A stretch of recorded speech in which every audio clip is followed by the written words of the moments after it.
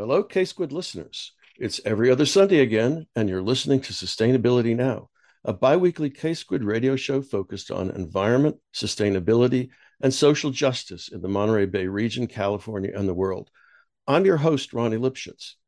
Longtime listeners to Sustainability Now know that we periodically turn to a focus on plastic, whose production is predicted to skyrocket over the next few decades as fossil fuel companies look for ways to sell their product. Plastics are not forever, although they last a long time in the environment and are piling up across the world's lands and oceans. Even notionally compostable plastics require special handling if they are to be returned to their constituent components, and most of these plastics are not handled specially. If you could make a better plastic, one that would decompose into biological carbon in your backyard compost pile, wouldn't the world beat a path to your door? Maybe, maybe not. My guest today is Raegen Kelly, Head of Product and Sustainability Lead and co-founder at Better for All, where she works with biopolymer engineers and manufacturing experts to create a unique line of PHBH, home compostable bioplastic cups that can break down with minimal treatment in your backyard compost pile. Prior to Better for All, she produced creative projects for USC Annenberg, Warner Brothers Records, the Los Angeles County Museum of Art, and Otis College of Design. We're going to talk today about why it is so difficult to get the manufacturers of plastic and plastic products to use PHBH and what Better for All is trying to do about that. Raegen Kelly, welcome to Sustainability Now. Thank you. It's a pleasure to be here. Why don't we start with some basic information? What is Better for All? What are its goals, and what is the company doing? So, Better for All is the trademark of a company called Geosphere. We're based in California, and for the past 5+ years, we've been working with compostable and bio-based materials to replace some of the more pernicious plastic packaging and single-use product waste. Better for All, and specifically, has taken on the single-use plastic cup. And we are working on a line of compostable cups that are certified home compostable, made from a PHA known as PHBH. Okay. And then who are you, and what is your background, and what do you do for Better for All and Geosphere? So I am the head of product, and also marketing. We're a startup, so I wear several hats, but my primary focus is product. So my job is to develop new material sources and find good applications, and then find the manufacturers that are willing to work with these materials to make them into something we can scale up and make affordable. Mm-hmm. Mm-hmm. Why don't you tell us about the problem posed by plastics in general? What they're made from, how they're made, why are some plastics claimed to be compostable and others not? Right. So, okay. So most plastics, until recently, have been derived from petroleum byproducts, either natural gas or oil. Um, the oil or the natural gas is processed to create building blocks of plastics. It's a naphtha. It's a really highly flammable substance. Mm-hmm. They can then be cracked into all kinds of chemicals and the building blocks of plastics. The the upside is it's this highly stable, plentiful at this point, readily available material. But the downside is also that it's so stable, right? We've pulled it Mm-hmm. deep from the Mm-hmm. earth, and it's really hard to get it to go away once you've produced it. So there have been a number of initiatives, in the most familiar one being PLA, to make plastics that function very similarly to petroleum-based plastic, but are derived from um, biological resources and are inherently less stable, meaning that they'll break down in a number of years instead of decades or centuries. PLA is derived from corn sugars. It's chemically processed corn sugars and I think beets. They use all kinds of inputs. And PLA is really good for some applications. It makes an incredible 3D printing resin. There's all kinds of ways that PLA, after about 30 years of scaling up and gaining adoption and figuring out its kind of best happy applications. But PLA is only industrially compostable. So there's different time scales okay, let me start again. There's different types of compostability. Some things can be composted in a regular home composter and will take about, I don't know, 6 months, sort of like a avocado peel or a banana peel or something like that. Some paper takes a long time to break down in your home composter, but they will completely biodegrade into their original sort of molecular building blocks. Other materials need very specific temperatures, moisture, and microorganisms in order to be fully digested and broken down to their natural building blocks. And PLA is one of those things. Around the same time that PLA was being developed, there were other companies that were working on PHAs. And PHAs are derived by feeding, you can feed all kinds of inputs, but carbon-rich in feedstocks, in some cases, vegetable oils, you could use seawater, you can use all kinds of things. People are working on wastewater, methane. Anyway, these feedstocks can be fed to microorganisms that are commonly found in soil, and they will go through a process of fermentation if the setting is right, the temperature, there's enough moisture, etc. They will ferment these inputs, and one of the outputs are the building blocks of PHAs. So PHAs, because they're made by microorganisms, in part to be consumed later, the products made from PHAs are readily consumed in a composting environment. Hence, this second generation of compostable bioplastics that people are looking to in part solve the problem of environmental waste that's not necessarily properly even deposited in a landfill, but escaping into the environment and then lasting for decades and causing all kinds of wreaking havoc essentially on our biosphere. Now, that's PLAs, right? Not the PHBH, right? What you're just talking about. No, just regular plastic, right? Yeah, Regular yeah, plastic is just a huge problem. yeah. I mean, I think we all Right. know this at this Yeah, point. Yeah. yeah, So yeah. So the PHBH basically breaks down at low temperature because it's being consumed by the same kinds of microorganisms, right? that's right. Right. And That's they, right. of course, operate at relatively low temperatures. And where do you get your feedstock? So the feedstock that we currently get is from a company called Konica. It's a large chemical company that makes all kinds of things, but they've been working on developing a PHA for probably 40 years with the hopes of building that into a major cornerstone of their business. They set up their headquarters in Houston, Texas for the biopolymers division. So we work with Houston, Texas-based company called Konica Biopolymers, and they produce PHBH. Currently, they're producing in Japan, but they're building a factory in Houston. So we also manufacture in the US. So that's another nice sort of tight supply chain that we're building. So Mm-hmm. so Mm-hmm. we cut down on freight and all the other issues that you have to think about. There must be some irony in their setting business in Houston. A lot of the sustainable solutions are setting up house in Houston. Really? God. Yeah. Well, I want to Yeah. talk. Yeah. Before that, I want to ask something about the production chain. How are plastic items made, manufactured? Well, You know what yeah. we know what the feedstock is, but what form does it come into the factory, and what happens to it Right. then? Okay. So plastic almost 100% of the time is exits the plastic production facility in the form of pellets, these Mm-hmm. really small little pieces of virgin or pure plastic resin that has a very specific melting point, specific handling instructions. And when it's received by the converter or the products manufacturer, those plastics are essentially put into a big gaylord that feeds the plastic into a machine Mm-hmm. that heats the plastic, melts it into a fluid that then is typically molded.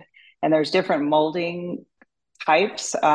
We use injection molding, where huge amounts of pressure are applied, two sides of a mold come together, and plastic is injected into the Right. mold, Right. like subjected to you can't actually, the thing that really blew my mind was how much steel and concrete we use to make these tiny, tiny, tiny pieces of plastic.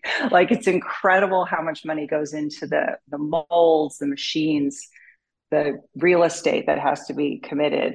Anyway, and then the other processes are thermoforming, which is how most plastic cups are made. And that is Mm-hmm. you take a sheet of plastic and stamp out the product, so you get a Mm. really lightweight product. Mm-hmm. There's a lot of waste built into thermoforming, which is one of the reasons we didn't choose it, because whatever isn't punched out gets thrown away. You Totally. can Mm-hmm. sometimes recycle it, but like red party cups can't be recycled, and a lot of bioplastics break down if you put them through too many cycles. So then there's other manufacturing methods, but the one we use is injection molding. Yeah, I actually worked in a factory in Israel 50 years ago that made plates and cups and other kinds of things, melamine. And I'm trying to Right. remember, I remember working with the presses, and I'm trying to remember what the raw material was and how it worked. It escapes me right now. But one thing about these factories is that they're set up to use certain kinds of inputs, right? Yeah. It's not just a matter of any plastic can go into the factory, any particular, virgin material, and Right. operate with the equipment that's in there. So there's a That's right. fairly big investment in infrastructure, so to speak, right? Which the manufacturer has to somehow recoup. Right. Yeah. So I would say that the task, so some of the real big challenges for people break trying to replace, right, petroleum-based non-compostable plastics, is that we need to develop materials and find ways to use materials that can work within the existing Right. manufacturing Yeah. infrastructure, because it's so expensive to set up a factory, and also it's incredibly wasteful to Mm-hmm. throw all of that away and start from scratch. It could be amazing, but the fact is, you and I both know that even if we invented a perfect world, we'd make mistakes, right? And it would take a really long time to get there. And we're trying to deal with a problem that's really urgent right now. So I think a perfect example is Lego has been looking at so many different inputs. I've been tracking their progress. They've looked at every possible bioplastic. They've looked at recycled resin, et cetera, et cetera. And they finally rejected recycled resin because it would require them to replace the equipment at their factories, which would be a bigger carbon impact than using a recycled material. Now, I don't know. Mm-hmm. I'm not going to say I agree or disagree. I'm just saying that, like, when you look at all the metrics that we're using right now to evaluate whether something's a sustainable decision, you really do need to be able to use the equipment at hand. So we are running on regular injection molding equipment. Of course, there's a lot of considerations. For example, we need really extremely high pressure. The viscosity of our material is different than most petroleum plastics. So we need the larger machines. We need molds that are much more like able to clamp down and hold on and resist that much pressure. We need really carefully constructed interiors of the molds so that the material doesn't overheat and shear, which means it'll weaken during injection. So you definitely have to put a lot of work in at the development stage to figure out how to use what exists to make something better. But we are doing it. And you definitely need manufacturing partners who are either incentivized by subsidies or something, which isn't quite there yet, or who are just invested or have customers who are invested in finding better materials for their products. You're listening to Sustainability Now. I'm your host, Ronnie Lipschutz, and my guest today is Raegen Kelly, who is head of product and sustainability lead and co-founder of Better for All, a company which is trying to popularize the use of a easily compostable plastic in this case, in cups, drinking cups. I want to quote a recent San Francisco Chronicle article about Amazon drones, which doesn't sound quite, appropriate, but there was a quote in there. It turns out the drones have been successfully delivering cans of soup and chocolates and bags of nuts, but that's all they can do. But in the article, Rodney Brooks, who is described as a robotics entrepreneur and frequent critic of technology companies' hype, says, quote, having ideas is easy. Turning them into reality is hard. Turning them into being deployed at scale is even harder. And I gather this has been your experience with this. I mean, when we talked a couple of months ago, I think you said you've been doing this for 4 or 5 years. And Yep. I'm quite interested in hearing about, what you've learned from trying to turn ideas into reality about the slog. And I think the issue of the infrastructure, the built infrastructure for making plastics, is a great example of one of the issues that nobody ever thinks about when they say, "Oh, we have a better mousetrap." Yeah. So I would like you to talk about that at some length. Yeah, absolutely. Yeah. I mean, the scale, I think for me, scale, like comprehending scale, has been one of the biggest learnings that I've taken from this particular job. One, comprehending the scale of the problem, and then finding a niche product or a product that people can relate to enough that they may adopt the change and become promoters of the change, on their own, right? Like, how do we started out with bags. A lot of people do, right? We started out with bags, and we quickly realized that not only are bags like a fraction of a penny is what companies are paying for bags, and that's all they want to pay. And so it's very hard to put a new, more expensive material into that scenario, that supply chain. But also, people just rip bags off and throw them away. They have no moment at which they take a minute to consider what it is that's in their hand that they're throwing away. So I think part of it is like, how do you pick something that is used at large enough scale that if you achieve the impact, or if you achieve the market penetration that you're seeking to, you will have a real impact. So we started with bags, we shifted again, and then we landed on the cup, because a cup is something that, one, I think I didn't realize this, but for example, billions of, things like red party cups are thrown away every year, and they can't even be recycled. Yeah. And they're also made from one of the more toxic and pernicious plastic materials. So it just felt like a great thing to take on.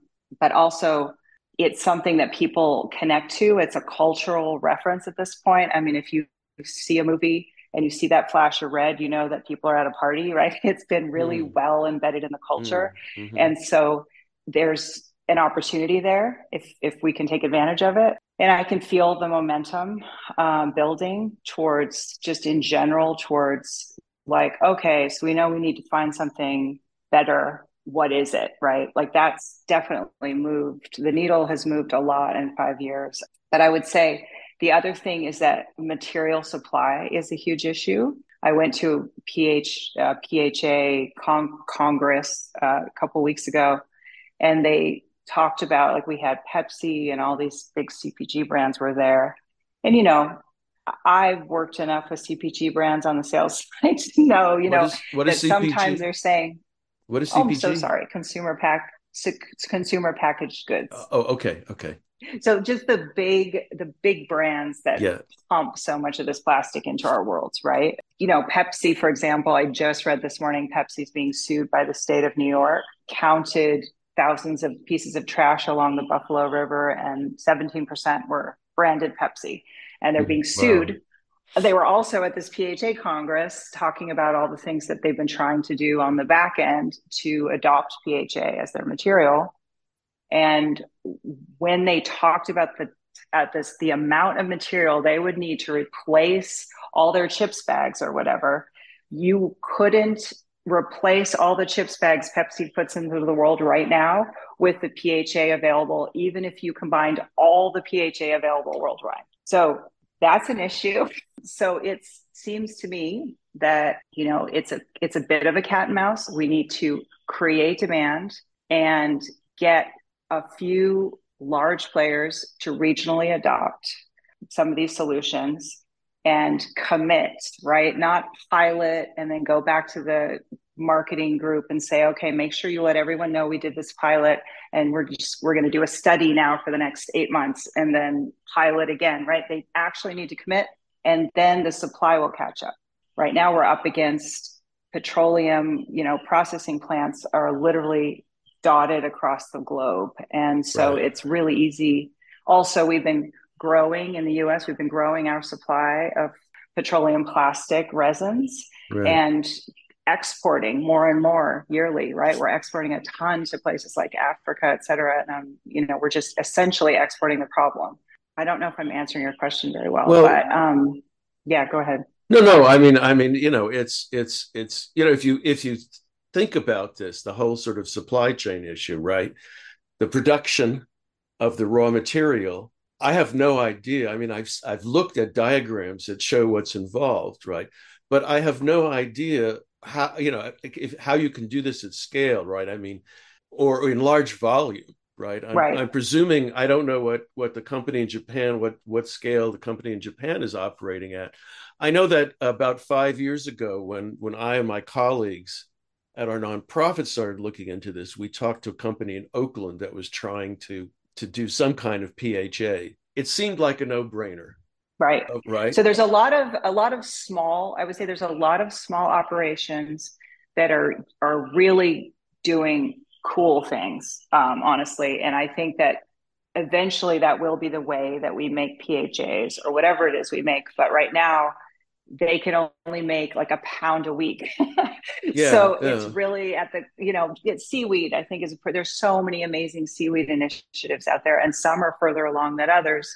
So they can do coatings and things like that for very specific applications. I often wonder about how much seaweed is actually out there. I think they're incentivizing farming, like seaweed farming. A number of sort of shell fishermen and so forth are converting their operations to seaweed farming. Again, I have no numbers about like how large this movement but I think it's pretty substantial. And there's quite a bit of regional seaweed farming happening off the coast of Africa, et cetera. So I'll say a couple things. One, I think we need a diversity of material inputs. We see this on the energy side. We cannot rely on one input for anything. Diversity is really something I think about a lot.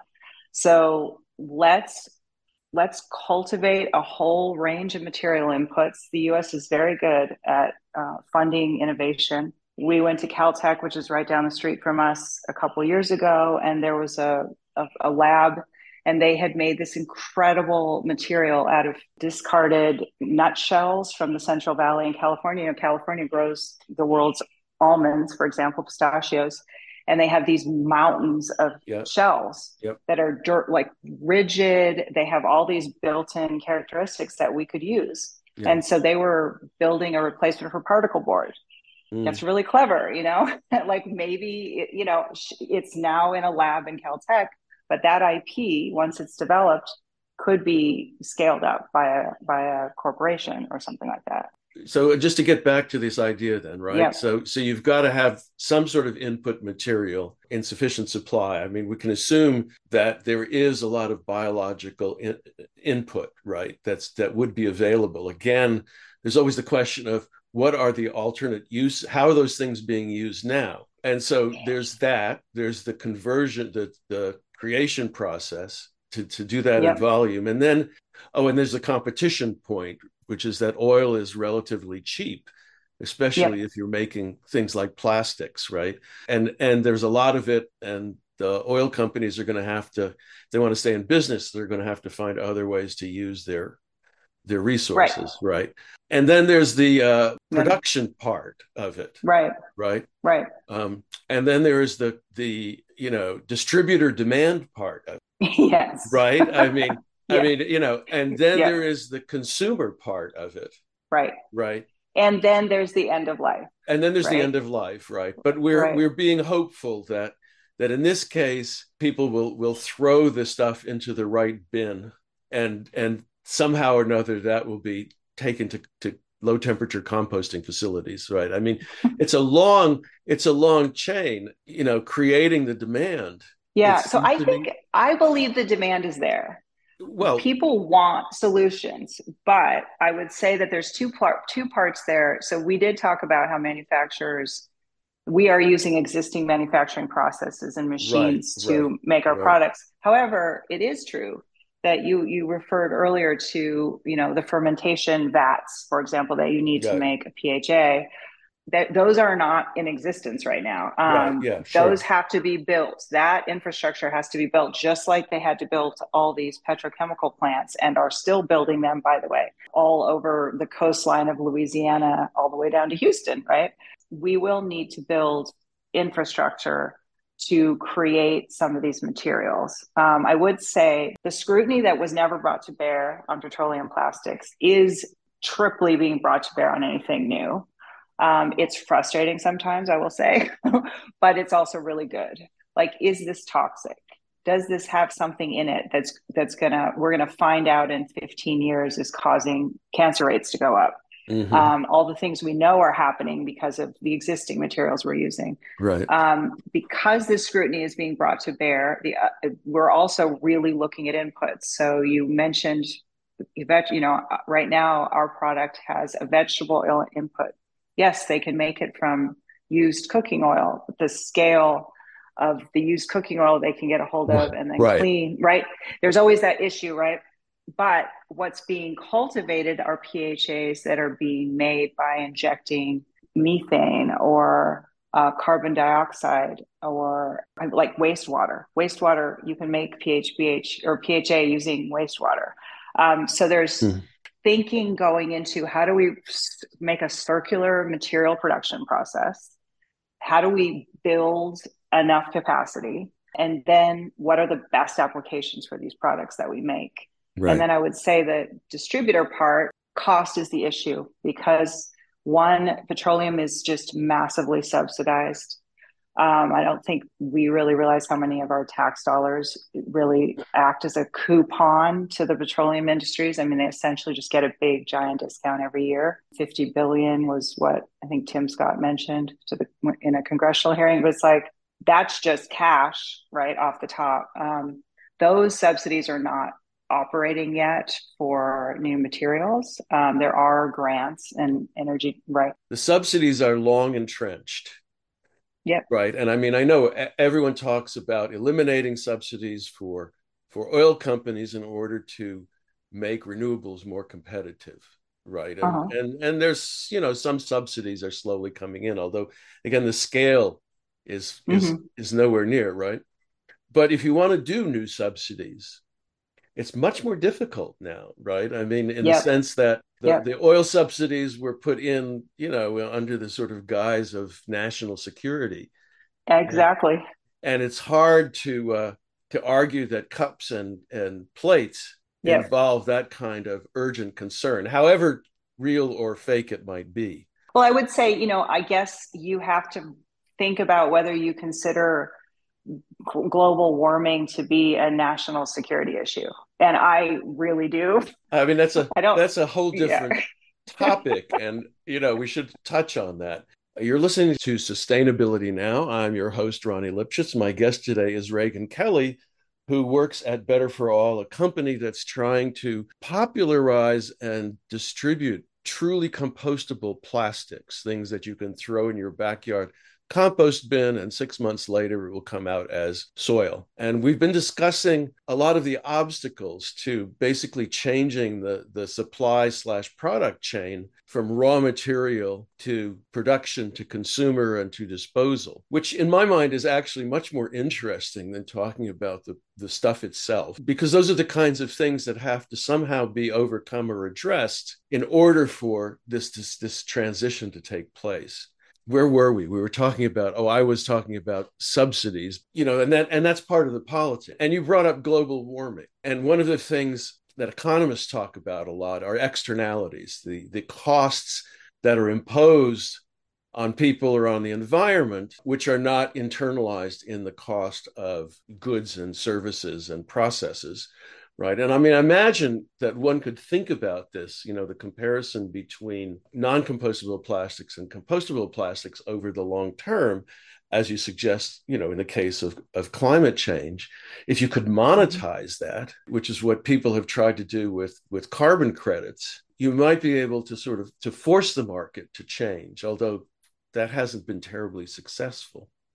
No, it hasn't. Yeah, I mean, I honestly just believe that, we need we need such a massive paradigm shift. Yeah, And, sure. the way we look at our company and our product or the way I look at it is we're at the very early stages of building momentum towards a paradigm shift. And Mm-hmm. I was thinking about this interview last night and I thought, what would be, you said something like in 2050, it's going to look very much, if you're thinking just in terms of transportation, Well, like it does today, right? right. Right. And And like we're putting cups in people's hands that they're going to throw in hopefully a compost bin, and it's going to look a lot like it does today. But the paradigm shift, the part of the paradigm shift that I'm really utopian about is that right now, can we design out landfill? Really is kind of the goal, right? yeah, Can we design? Now we have all these products that we're stuck with that people use, that there's like a host, thousands of businesses are based on the existence of these plastic products, these right, cups, these plates, these, right? right. And I don't want to put all of them out of business, right? And I also don't think that most people can afford, a fancy stainless steel container and carry it around with them. Do you have a car? Like I don't know. There's just so many components when I think through this thing. So can we start to incrementally change the way that people think about the thing in their hands, the thing that they're buying, the thing that they're disposing of? Can we stop blaming the consumer for everything, right? It's your fault. You buy all these things, you throw them away. That's why we have all this waste. You don't throw them in the right bin, you throw them on the ground, whatever. And then can we, as designers and product producers, people that put these things in the world and make quite a bit of money doing it, take responsibility for these materials and what's going to happen to them at the end of their lives? And I think that is such a monumental shift from the way we are doing things now, and the benefits that will be accrued are so much bigger. For example, like 40% of the waste that goes into landfill right now is organics, and it emits methane, and it's just it's like waste, exponential waste, right? Because it could also be processed. You could process it in an anaerobic composter and capture the natural gas offputs and pump them into the gas pipelines, which we do in California and they do across Europe. You could, and then you use the sludge to fertilize your crops. You can do organics, regular aerobic composting, and use that as landscaping amendment. There's all kinds of ways that we could take this now landfill and redirect it, cut down the emissions coming from landfill, and create other products. I'm not delusional, and I don't think that these are really easy business models. I think maybe where the subsidies will have to come into play, or at least the government support or municipal support, would be at the end of life side of things, because like we don't even recycle our electronics, and those are high value inputs, right? Like those, like I was thinking about plastic. The problem with plastic packaging and disposable single use plastic is it's not a high value thing. Yeah. So you can't really make high value things out of it. Like it's Yeah. always getting downcycled, right? And I'm watching the progress of recycled plastic because, companies are slow and petroleum has a huge foothold in Washington, et cetera. So recycling is what we always get pushback on. Like, no, we're looking, what will it do to the recycling stream? I'm like, you mean that 5 to 9% of things that get recycled? Like, what, this is going to, we're only looking at recyclable things, right? And so I'm watching recyclates, and I'll be standing in a manufacturing plant and maybe there'll be recyclates being run right next to me. And things that are showing up in this material with pharmaceuticals, heavy metals, all kinds of toxins, right? Right. Because Sure. they go in Sure. toxic and then And they come out even more concentrated, right? and the demand for these plastics, I mean, there's no place to send them or put them at this point because China Right. has decided not to accept them. So, and the infrastructure for turning recycled plastics into something else, right, I mean, doesn't exist. Right. So again, it's a kind of I don't think it's chicken and egg or cat and mouse is the No, right way to nope. characterize it. It strikes me that California would be a great place to set up factories since we have this organics collection law, right? That Yeah. the food collection, which is going, at least in Santa Cruz, is going to out of county high temperature composting facilities. And Yeah. of course you'd have to clean the stuff, but that would make great input, I think, Yep. right? For Yep. the kind of bioplastics that you're Yes. pushing. I mean, it's sort of a mystery, why this is happening this way. But again, it has to do with, I think, with volume and trying to get the stuff out of sight. I mean, the cups are ubiquitous, right? I mean, this is one of the arguments in terms of sort of disseminating awareness and Mm-hmm. demand, right? And I'm wondering, is it possible to manufacture more durable products with this stuff? We Yeah. all we all have plates and cups and things in our houses, right? And although Right. plastic is not aesthetically the greatest thing to have, No, it's not. a lot of people have them, right? I mean, Right. because of the cost of dining sets. Yep. And those then, stay around for a fairly long time. And I mean, it would be great if, you break a cup or plate or something, you can throw it back in the compost pile. Are you thinking Yep. about that at all? Yeah. So, that's a good question.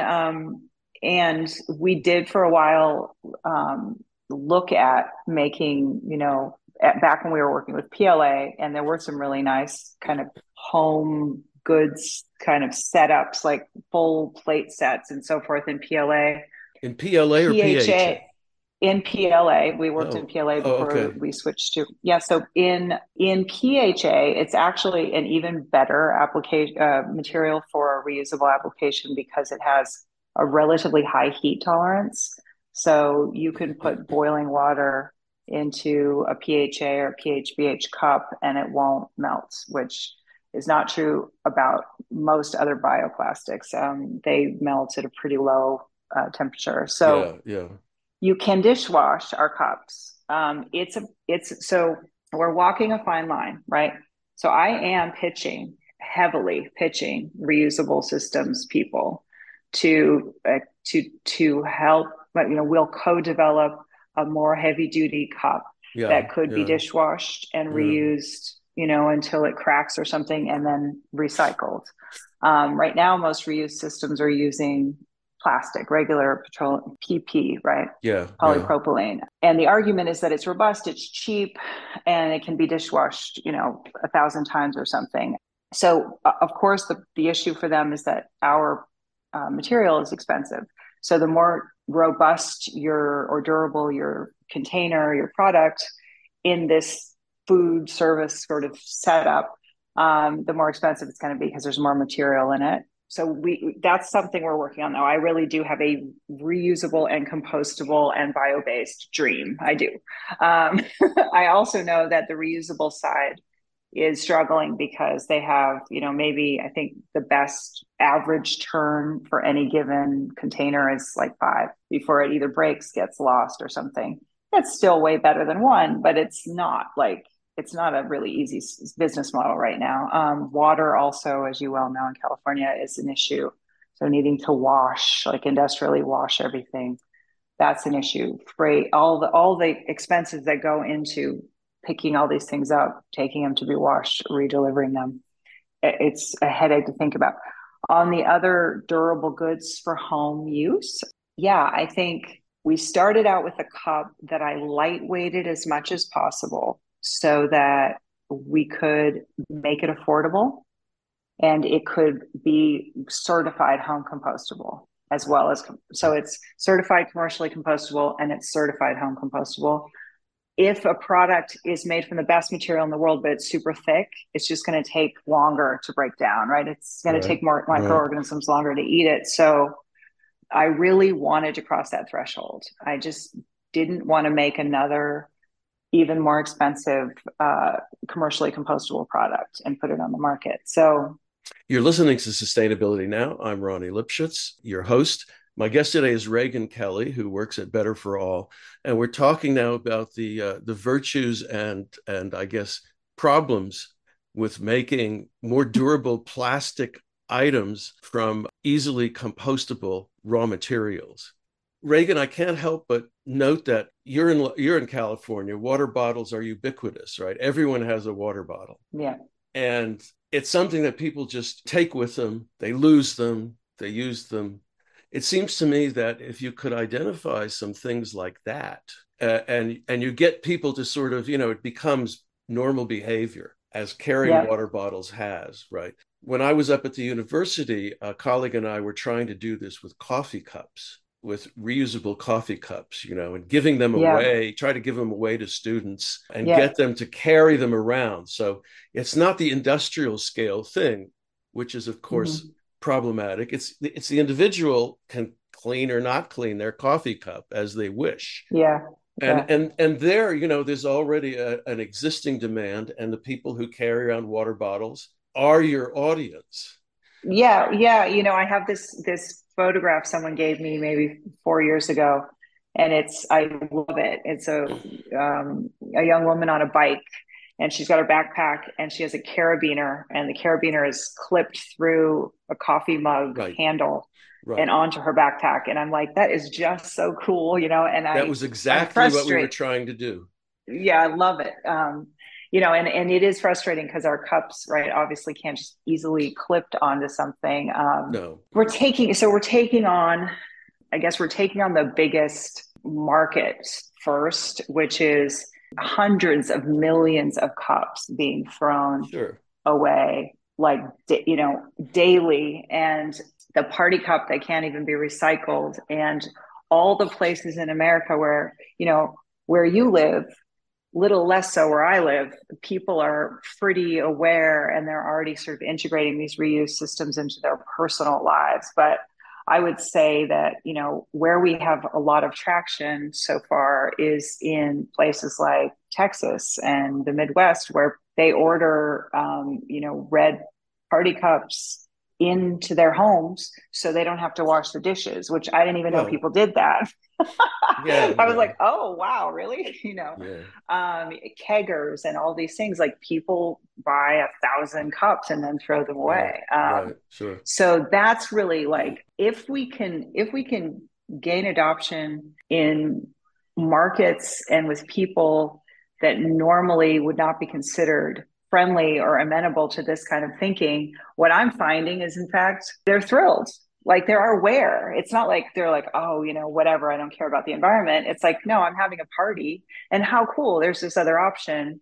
Now I can still have a party and not feel like I'm making such a terrible impact. That's the other thing. The other thing that was kind of surprising is we had cups at a rodeo, and full of working cowboys, right? They were competing and they loved the cups. I never would have seen it coming from a mile away. And they said, well, we don't have waste management. Like, no one comes and picks up our trash. Like, we have to compost basically everything. And the rest we have to drive, 100 miles or 50 miles just to deposit it at the one drop off point.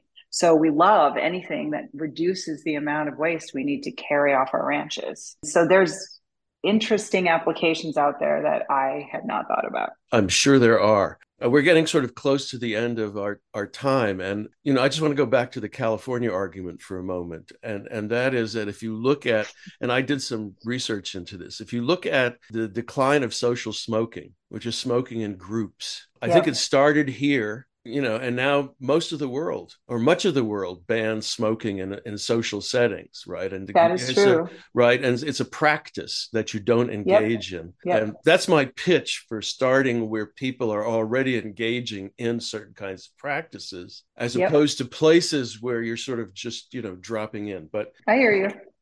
How about both and? Well, yeah, I mean, try both, right? Anyway, well, is there anything else that you'd like to add to all of this? I mean, what do you see as the future then? Well, what I see as the future is like we need to radically reduce our consumption. And that's not something that I'm addressing yet, right? But, I mean, we need to just radically reduce our consumption. And so... Do you worry then that, you're basically facilitating the continued consumption of what are basically throwaway items? Does that worry you at all? I think I am participating in that process. Yes. Right now, I'm meeting people where they are 100%. But I hope that, the material of the cup embodies an idea that will somehow plant a bug. We just need to, you've already said it in a number of different ways, but we need to start thinking differently about the things that we have previously thought of as trash. So, if you're engaging with the cup that your drink is in, because you're reading on the side that it's a different material and it goes in a different bin, and there is a different way to think about this. And if we do manage to get cups into a robust reuse system, and people are learning to refill, even just refilling your cup, right? Instead of just buying a new drink and throwing the other one under your chair. Sure. Every time you do this, you halve the impact of 2 cups, which is small, but we have to start somewhere. Yeah.